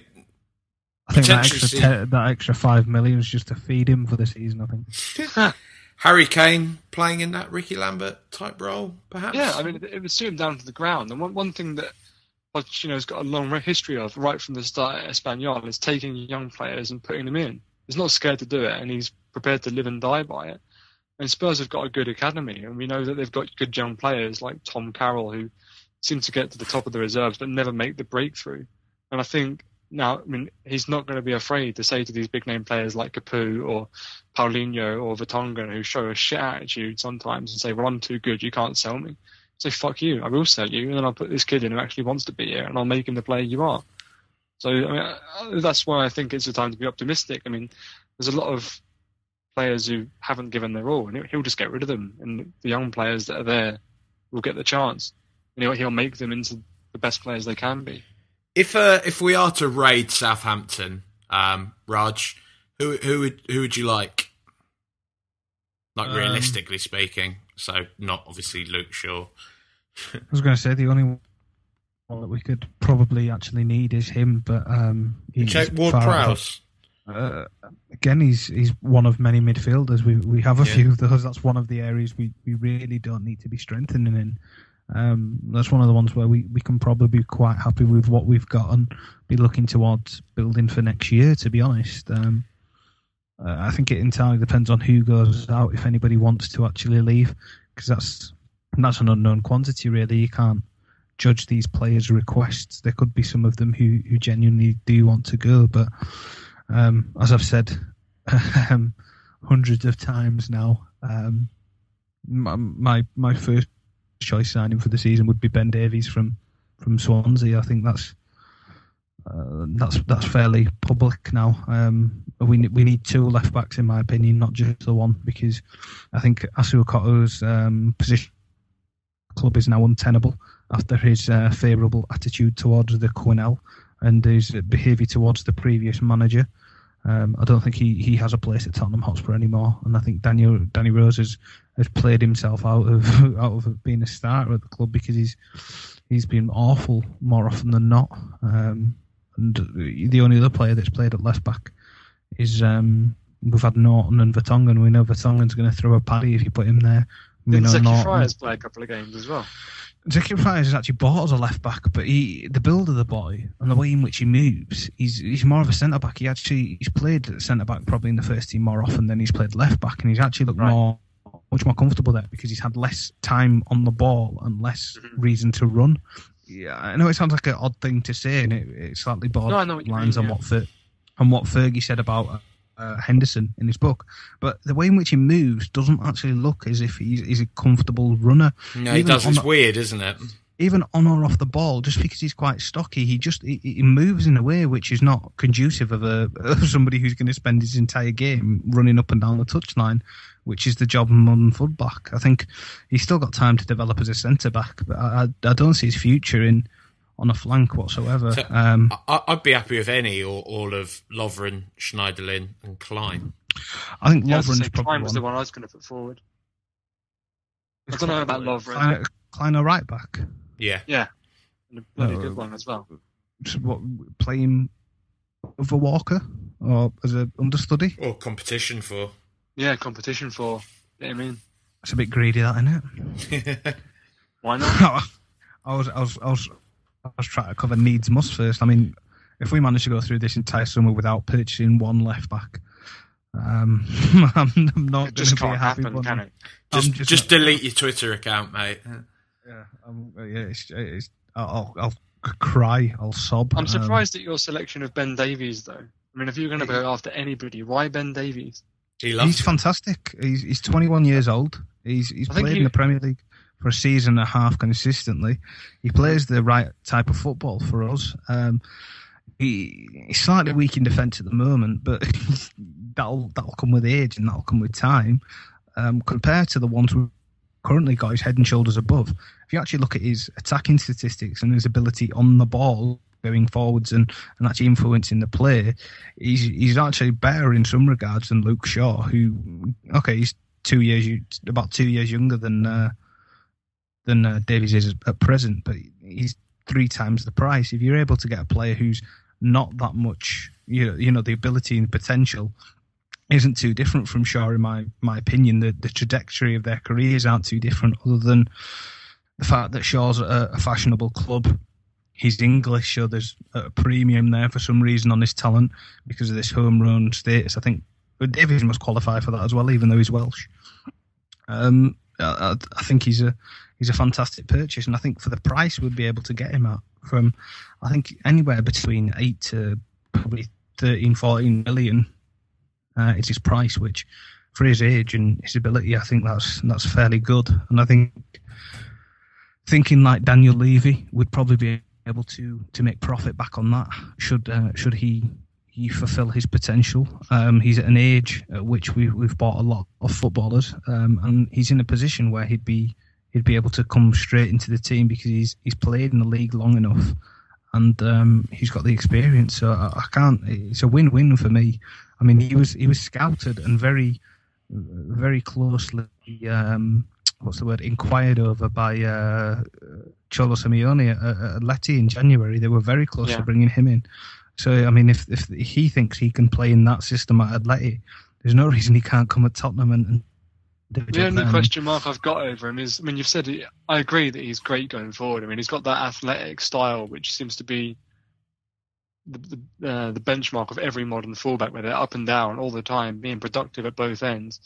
But I'm just not sure he's good enough without the ball. I'm not sure he's aware of what's around him yet. I mean, it's fair enough to say that because he's really young, but I'm just not convinced that's ever going to come. I saw that he was the most skinned player in the Premier League last season. I think it was in both per game metrics and entire number of times he was dribbled past. He was way out in front. I was very surprised because they don't really protect their fullback. My point exactly. They've got nobody in front on that system. That's the thing. Like, when you've got that, you have to rely on. I mean, I think Spurs are going to be the same if they play with inside forwards as they did under Villas-Boas. Then they're not going to have a great deal in front of someone like Ben Davies. And if he's not good enough one-on-one, then he's going to be a real problem for the system. It's going to undermine everything. We'll have the first band midfield will fan out though, so that first band will separate and spread out when the ball's push fire up the field with the high-up line. You'd hope so. They'd be covering the fullbacks more than the attacking players would. So I think that negates any problems he may have there. For me, it's just for Tottenham, you can't go out and name the best players in the world. You can't name your Felipe Luises. You can't be thinking about trying to buy these type of fullbacks. You have to kind of be slightly more pragmatic with the ones that you select. And if we're talking best of the rest, I think there's going to be sort of a chain where, because the left backs are an in-demand position at the moment. We've seen Felipe Luis, Luke Shaw, a few others linked with moves to big teams, and there's more left backs in demand than there are positions going for it. So there's going to be someone like maybe Ricardo Rodriguez, who's plays for Wolfsburg in Switzerland, who had a remarkable season this year. He scored, I think it was 5 goals and almost got into double figures for assists. It was slightly inflated by the fact that he takes free kicks and penalties and corners, but in a one-on-one situation, he's brilliant, and he's got everything going forward as well. So I think he'd be my number one target. He's 21 as well. And I think if there's a number one target, it was him. I'd be happy to take Ben Davies as second or third choice, but I think Spurs, if they're going to be looking to get back into the top 4, they've got to aim a bit higher. The thing with Rodriguez over Davies for me is I still have that fear about the business we did last summer with bringing in so many young players from different countries. He doesn't have the same 18 months of Premier League experience under his belt already, which is the thing that squares it for me, is the fact that he's already played in the league, he's won a cup, and he's played in the Europa League as well, so he knows what the season's about, he knows what it's going to be. And I think for me it's just the one that kind of dovetailed the most compared to the other ones. Yeah, okay. We should probably move on. We've been talking about Ben Davies for bloody ages. I could have had an hour-long Ben Davies done. chat. Let's wrap it up now, lads. I mean, we've spoken at length today, and it's a good way to top off the season. But I will end it on Raja Baines. Just a shit either-or question. Would you rather next year Spurs finish in the top 4 or won a piece of silverware? The mood I'm in at the moment, silverware is most important. I'd take an FA Cup win right now. I'd finish anywhere inside the top 10 and give me the 10? FA Cup now. 10? Top 10. Are you insane? If you offered me 10th in the FA Cup, I would quite happily take it. Right, you're a fucking idiot. I want a cup. I don't really care about Europa League or Champions League next season. I'd take it. In reality, I think we're probably going to be valiant in all of our efforts across the board, and probably miss out on everything and end up finishing between 4th and 6th as we have come to know. Love. Is it a silly question to ask a neutral? Rob, what's more important for Spurs? The pragmatic top 4 finish or fourth all day long? Yeah, over silverware? The thing is, a cup's fine, but you can be shit every week and win 7 or 8 games and get to the cup final and win it.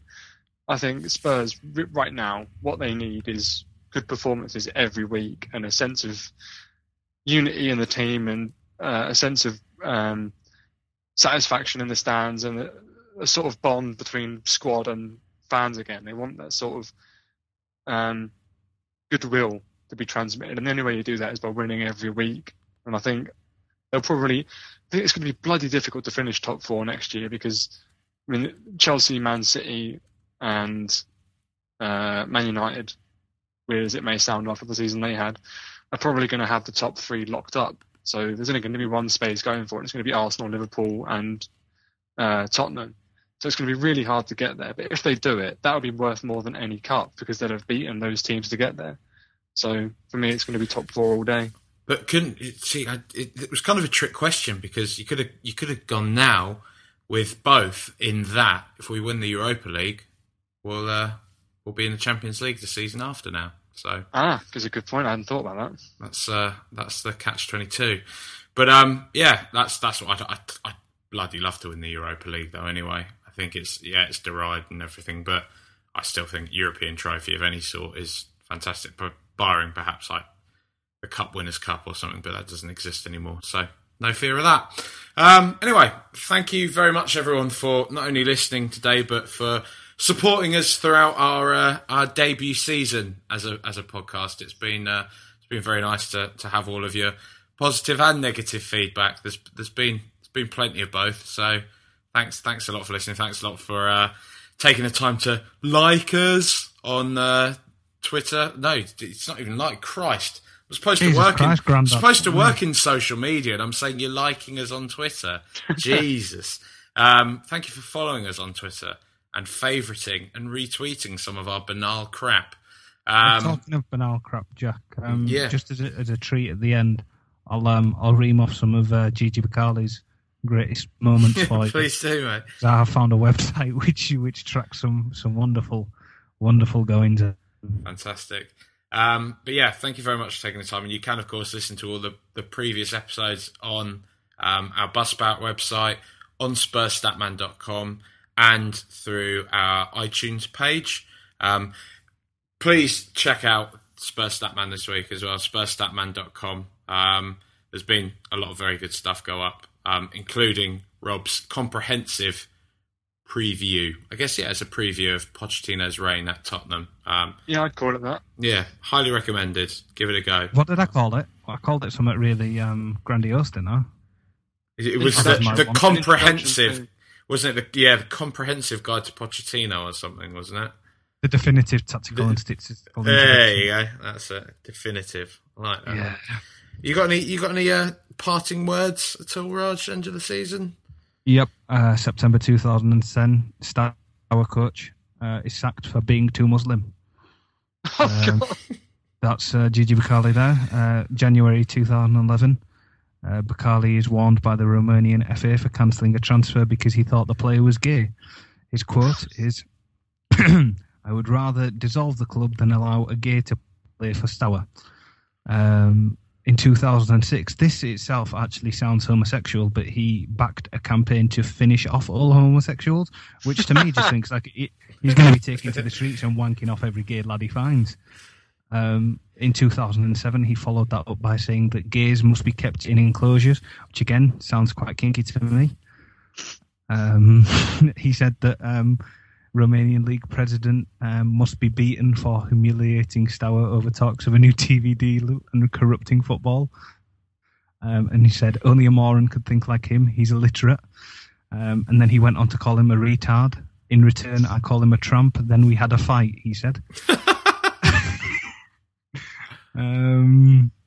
What else has he got here? It's fantastic.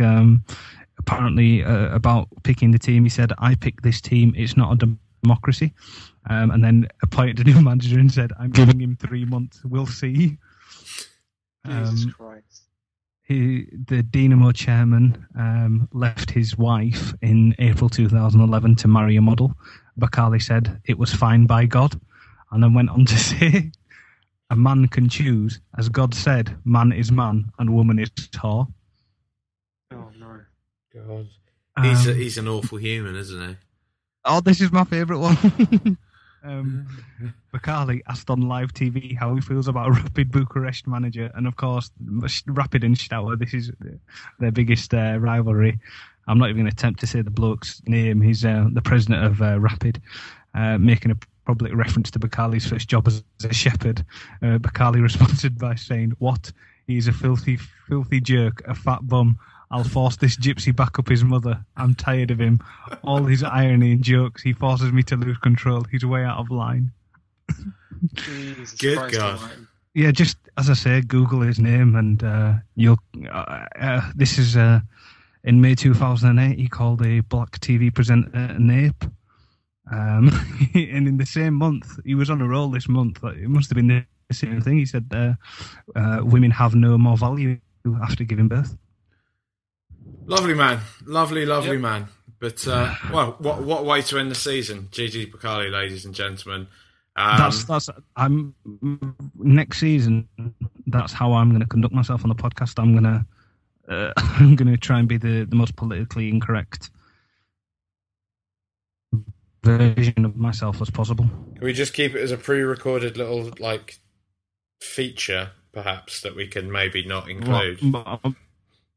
So you can have the catharsis of recording it, but then no one actually ever gets to hear it. Yeah. But you'll end up getting picked up by UKIP, mate, so, you know. We'll see, but, yeah, we'll see. When I went to vote the other day, actually, I walked out and my mum said to me, "Oh, who did you vote for?" And as a joke, I said, "Oh, BNP." And she looked at me and went, "Really?" So, what do you expect? Yes, of course I did. No, it was a joke. But her response to me saying no was, it's the type of stupid thing you'd do because you'd find it funny, which shows you how my mother values my intellect. Well, as we all do, mate. Anyway, thanks for joining us as well, Mr. Rob Brown. No problem at all. Hopefully we'll be able to get you on a bit more next season if you're not gallivanting off somewhere else, impregnating the locals. We shall see. I've got a hell of a lot of children to go back to. There we go. At least he's being honest with us. Anyway, that's it from Rule the Roost for this season. We'll see you next year. Goodbye. Come on, you Spurs.